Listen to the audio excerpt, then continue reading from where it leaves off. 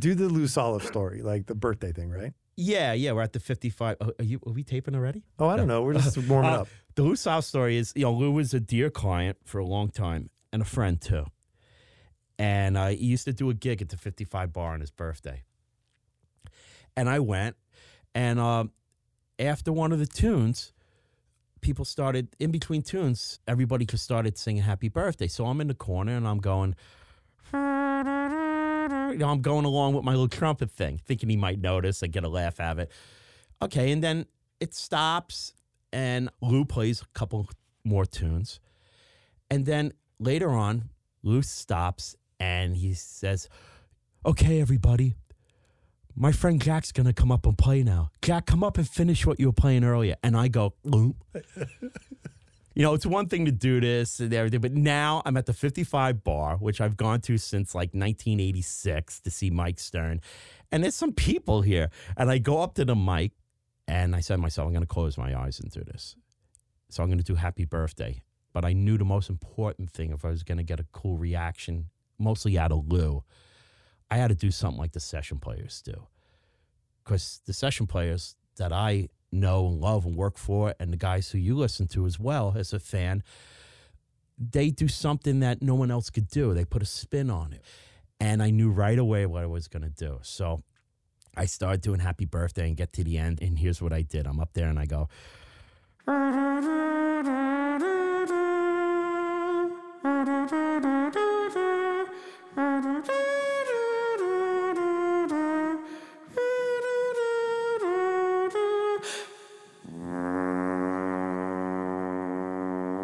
and I dropped down a couple octaves because Lou would do that on particular tunes. It was like a foghorn noise. And I held it and I faded it out, and everybody's clapping. Later on, I'm giving Lou a ride home. Every time I would see Lou, I'd give him a ride home. And we're cutting through the back streets there to get onto the west side to go up to his place. And he's sitting there in my passenger seat, and he goes, did you have fun tonight? I was like, yeah. He goes, well, you nervous? I said, yeah. He goes, I knew you would be.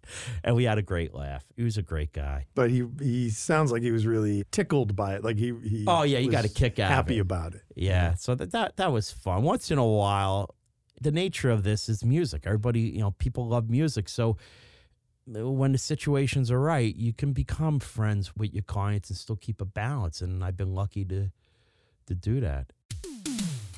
Welcome to the East Main Media Podcast, a series of conversations featuring leaders in a variety of subjects, including business, politics, media, and the arts. For more information, visit eastmainmedia.com/podcast. Today's podcast is brought to you by JLC Accounting, bookkeeping, accounting, tax preparation, and advisory. Visit jlc-accounting.com. And by Tap Into TV, original video programming covering topics of interest in New Jersey, New York, and beyond. Visit tapintotv.net. Now here's your host, Brian Brodeur. I'm thrilled to be joined today by Jack Frisch, friend, colleague, superstar, personality, impressionist. Oh, I'm just joking. Jack, thanks for joining me. We've known each other for a number of years. Introduced by the great Andrew Lepley. Right. We can come back to Andrew and throw him under the bus appropriately later. Yeah. Let's start right off the bat. We have a lot of interesting things we can talk about, but I wanted to sort of set up the conversation as the things you do in the world are a very unique combination. You are a web and CD packaging designer for musicians. You work also in the transport or cartage business, also for musicians. And these musicians are specifically mainly in the jazz world, in the New York area. But you also have a number of other interests, which we'll talk about a little bit, including automotive and things like that. But that combination of things you do in the music industry, in the music community, is unique. Would you start telling me about that and sort of what you do? Give me the global view of your design and your transport work. Well, I have uprightgraphics.com, my business for design, and then I have Upright Transport. The upright comes from having an upright base at the end of my design table for many years, and I kind of named my companies after that. I went to school for writing, computer programming, and also had a minor in Shakespeare studies because I took so many of those courses. And I understood the mechanics of the plays. I might not always understood the dramatic end or the language. And I ended up being in the design world because as far back as high school, I was cutting and pasting together my high school newspaper. And within months, my freshman year, I knew how to put a newspaper together. So that was the early days of heading towards being a designer. Sure. And then I had several different jobs in magazines and newspapers in the area. And then I was working at Nobody Beats the Wiz as a graphic artist and like assistant art director designer. And I reached out to Hiram Bullock, the late guitar player, session player, who I was a fan of for many years, to do some design work for him. I went to see him. I hadn't seen him for many years. I went to see him at Manny's Car Wash, the venue. Sure. And then after that, I sent him some ideas for posters because, you know, you always see handwritten posters. Somebody's appearing tonight here at a venue. And I said, let me design something that he can reuse that will look a little better than handwritten. And that might have been a little naive on my part, but I found a big, like 18 by 24 envelope, the biggest manila envelope I could find at work. And I put the designs in it, thinking, who's going to throw this out? They're going to open this. It's not going to get lost or pushed aside. And it worked. And the next time he played, like a month or so later, I went to see him. And at the end of the night, he's autographing some CDs. And I said, did you get that envelope? And he goes, oh, man, that was you. I said, yeah. And we talked. And he said, I don't have a need for a designer right now, but, And about a week later, I got a call from Hiram's girlfriend. They wanted me to design his website. So that's kind of how it took off. Let's connect the dots there a little bit. So, I mean, you were working sort of in the design field. Full-time, right, yeah. The Wiz, and had that set of skills. But you're a music fan, so you're out kind of catching the bands playing around town. And so you connected those, right? Yeah. What drove you to do that? Wow. I don't think anyone's ever asked me that. Well, that's my job. That's why we're doing it. I don't know. It just happened. I guess I wanted to work in music. I had done a poster for harmonica player William Gallison when he was playing live at a church uptown in Manhattan. That was like my first actual music design. And I guess at the time, I don't remember, but I guess I just wanted to do something for Hiram because I was familiar with his work. So it just seemed like a natural step without even a step being there. I just did it.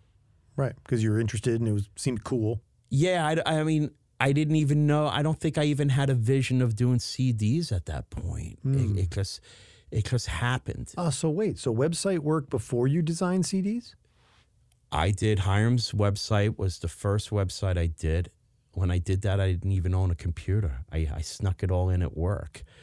And I did roughs. I took paper, color Xeroxes of, I had all the material. I had all the CDs, and I cut out different things and laid it out almost like a school project that a young student would do on 8.5 by 11 pieces of paper horizontally.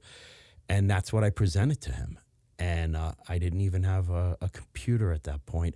I hadn't even been online at that point. I mean, this is early on. This is 1997. I knew nothing about the internet. Wow. Websites were really in the early stages. And this site actually, I was told, became like a cult following. It was one of the earliest websites for someone, a session player. Interesting. So I went to his house for a meeting, and I had my portfolio with these 8.5 by 11 sheets of paper representing pages of a website.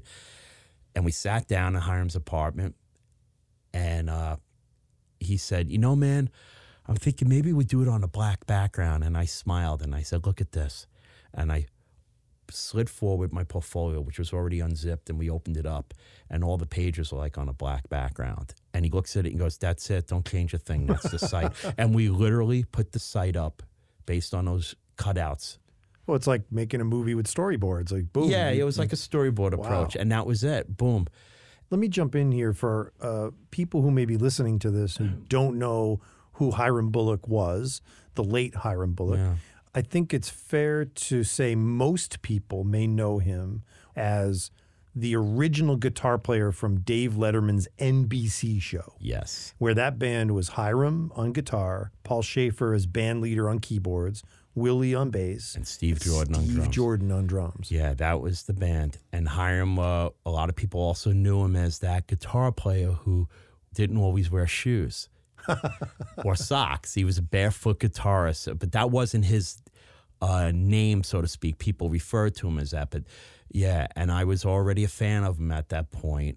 Right. And Session player, playing a lot of records. great session player. People probably don't realize they've heard Hiram. Right. I mean, he's the guitar player on Billy Joel's The Stranger album. It was one of his earliest sessions.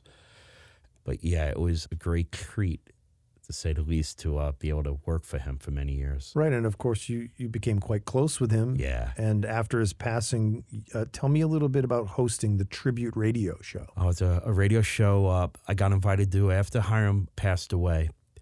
I had driven him down to WFDU to promote a live concert in the city. So he did a radio interview with Bob Putangano at his time slot on the radio show.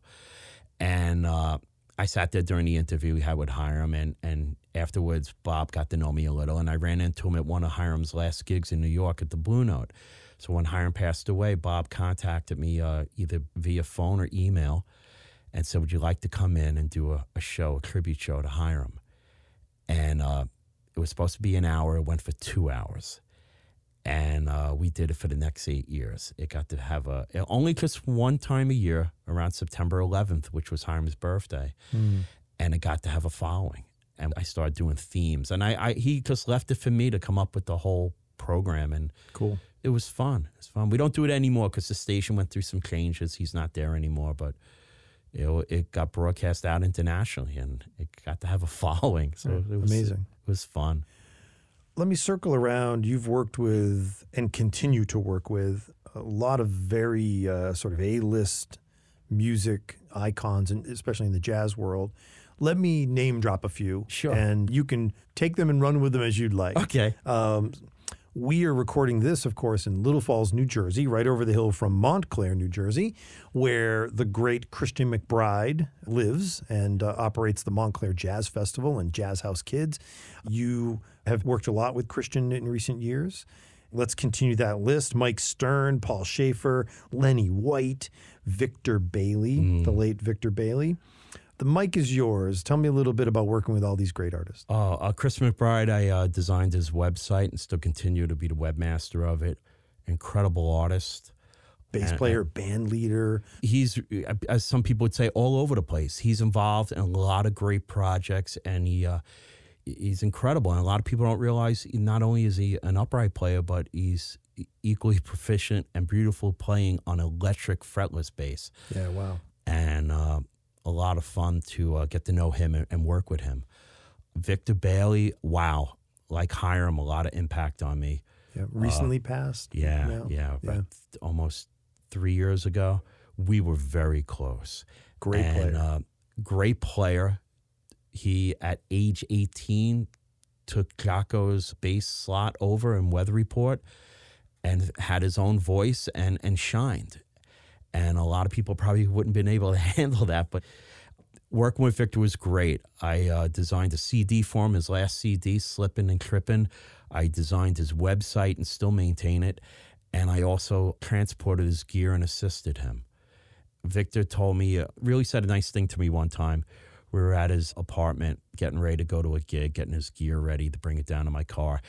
And he said, Joe Zawinul used to tell me, Jack, if you find a guy that will take care of you and do everything for you, you keep him and you keep him happy. And that was really sweet of him to say. And then he said, Jack, back in the day when I was with Weather Report, we would have had like a budget of thousands of dollars for a guy like you, And it was just nice to hear that, He sounded like he appreciated you, but also, jazz players, the jazz community, it's become harder to earn the big money. That market has slipped away from the jazz community a little bit. Yeah. And you got to play a lot. Jazz players have to get out and gig a lot and stay super active. And I guess in some ways it's easier to record now, with digital technology, although jazz players want to have great sounding records too. So, they still want to get into the nice studios and get beautiful sounding recordings that maybe you can't get at home. That's a whole nother topic for another day. We'll be right back to the conversation after this brief message from our sponsor. Today's podcast is brought to you by JLC Accounting. Bookkeeping, accounting, tax preparation, and advisory. Visit jlc-accounting.com. And by Tap Into TV, original video programming covering topics of interest in New Jersey, New York, and beyond. Visit tapintotv.net. I want to continue to name drop for you a little bit. You were telling me offline here prior to the interview about the latest Blues Brothers album and Paul Shaffer. Tell me a little bit about that. Blues Brothers' latest album, The Last Shade of Blue Before Black, is their latest CD, and they hadn't recorded it in a long time. And I work for Lou Marini, the saxophone player. Blue Lou Marini. And I've been working with him for a handful of years. Did a CD for him called Star Maker, and I maintain and manage his website. I'm his webmaster. So when they started to work on heading towards doing the recordings and stuff, he approached me, and I got the gig to photograph and design a CD. Cool. Which is really special because the first vinyl record I ever bought wasn't a Beatle album, wasn't a Rolling Stones album. It was the Blues Brothers' first album, which, by the way, if you look at the liner notes, and I was looking at one night because I was updating info for Lou's discography, that album was recorded and released, I think, less than a month. They knew, the record labels knew this was a big deal. Wow. And if you look at the dates, I don't remember exactly, but it was almost like within weeks this was out there. So what a thrill to be able to work on an album for them. And it's just, wow. Well, let's look back at that. I mean, the Blues Brothers, if I'm correct, essentially came out of the John Belushi, Dan Aykroyd kind of comedic duo out of SNL with the capabilities of Paul Shaffer and that band behind them. Yeah, all the session cats. All those guys. For some reason that whatever age, I mean, Tom Malone on trombone. I knew that was a serious thing. Yes, there was the comical side of it, but for some reason I knew, maybe I read it or saw it somewhere, I knew these guys were the heavy hitters. You had Duck Dunn and Steve Cropper. Duck Dunn, that's right. And all the cats. And it was like, wow. Steve Jordan on drums too, right? Steve Jordan on drums. On that early album. And I knew that, so I went out and got that album. And it was not about the comical aspect for me. It was like I knew there was some serious music going on. And maybe that's the earliest exposure of mine to session players. Yeah, but, maybe. I mean, there's great playing on that record. I mean, people think, Rubber Biscuit's on that, right? Yeah. And up front is Aykroyd, Belushi, but the players are killing. Yeah, and they were pretty darn good too, as well. I mean, there was a comical aspect there, but Belushi and Aykroyd were really good on that. I want to do a Blues Brothers shout out for a second. The live album after the movie, if I'm correct, Made in America? Made in America, I'm not really familiar about that. I noticed some tunes on it that are live that were probably from that Hollywood Bowl recording that they did for Briefcase, which was the first. But I think it's music that didn't make it to the first album. Now, on that. Going Back to Miami is on that record, if I'm correct. Yeah. And there's a Steve Jordan drum break I want to hit people to. If you haven't heard that, there's a killing drum break in the middle of that tune. Just funky and tasty. Yeah. Yeah. Sorry for the left turn on that. No. So you were telling me recently, Paul Shaffer, you were doing some stuff with Paul. Yeah, I did Paul Shaffer's website. He never had one up until this point. How is that possible? Paul hasn't had a website.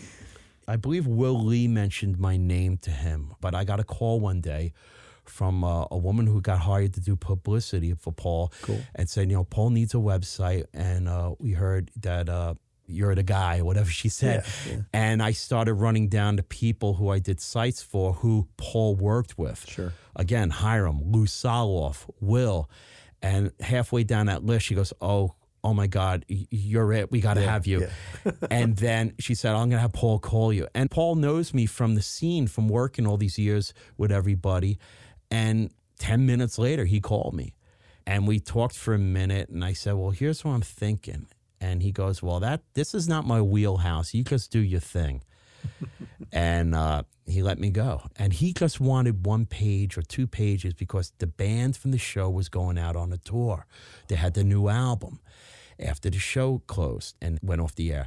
So they needed to get something up online real quick. Oh, this is from the NBC switch to CBS with Letterman, you mean? No, when Letterman's CBS show went off the air. Oh, got it. Paul and the band were going like on a little tour around the country and playing. Wow. So they needed to get something up right away.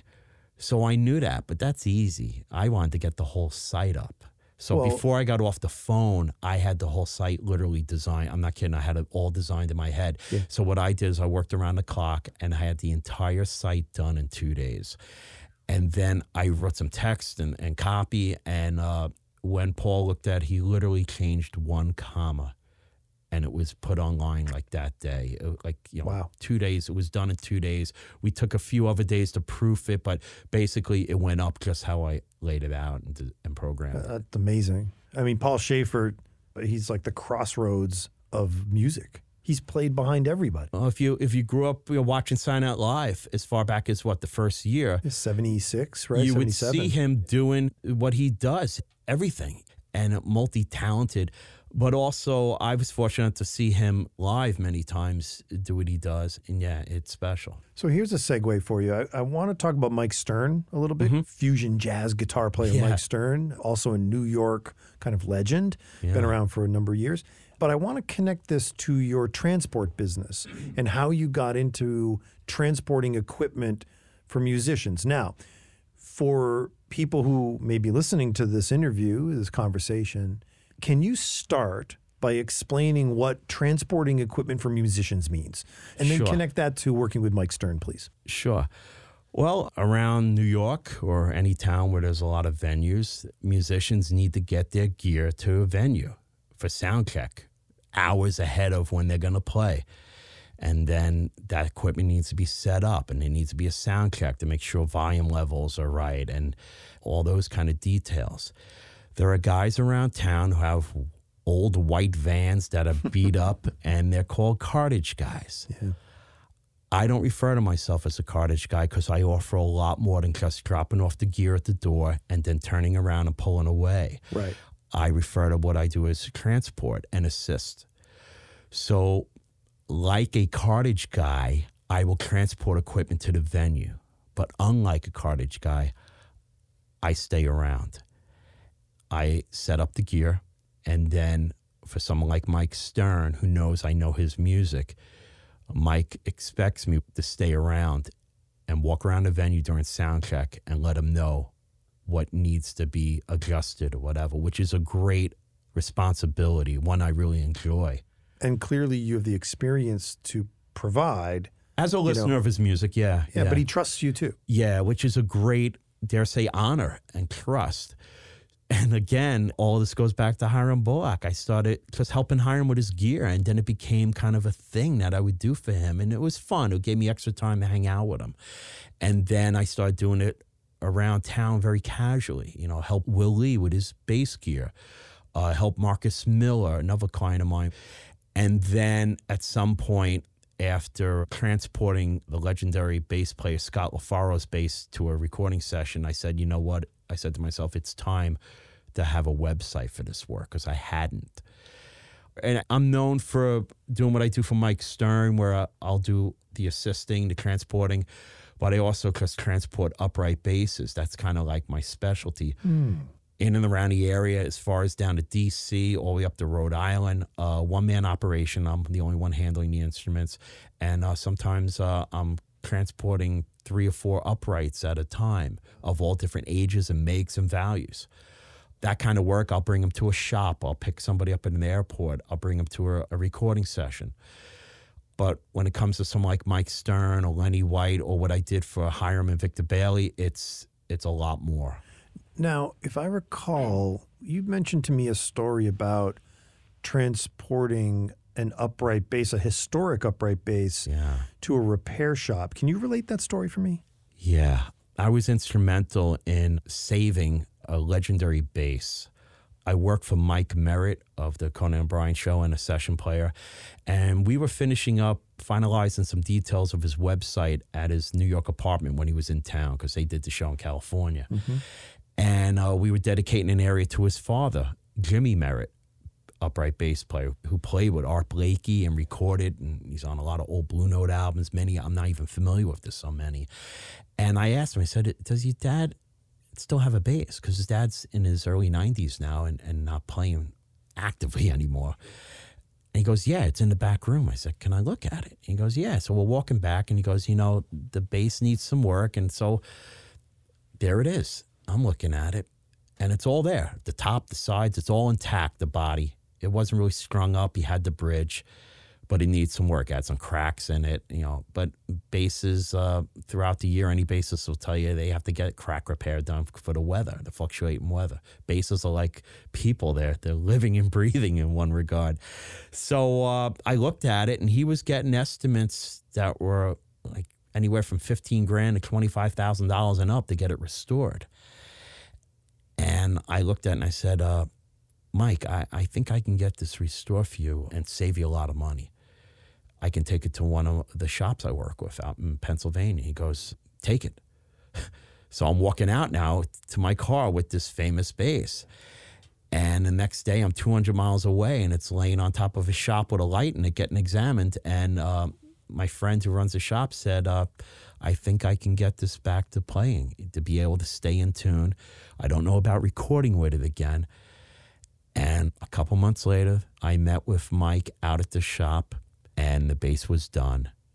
And it got done for way below what the estimates were, and I mean way below. And not only could it be played and stay in tune, but it's back to where it could be recorded. And I'm very proud to play a part in bringing that bass back and keeping it alive. And Mike was blown away. He was speechless with that. So sometimes you get opportunity to do something really special like that. Thanks for listening. Join us next week for part 2 of the conversation. This has been a production of East Main Media, hosted by Brian Brodeur. Special thanks to audio engineer JP Conk and senior producer Kayla Galka. If you enjoyed this podcast, please subscribe and leave us a good rating. For more information, visit eastmainmedia.com, and thanks for listening.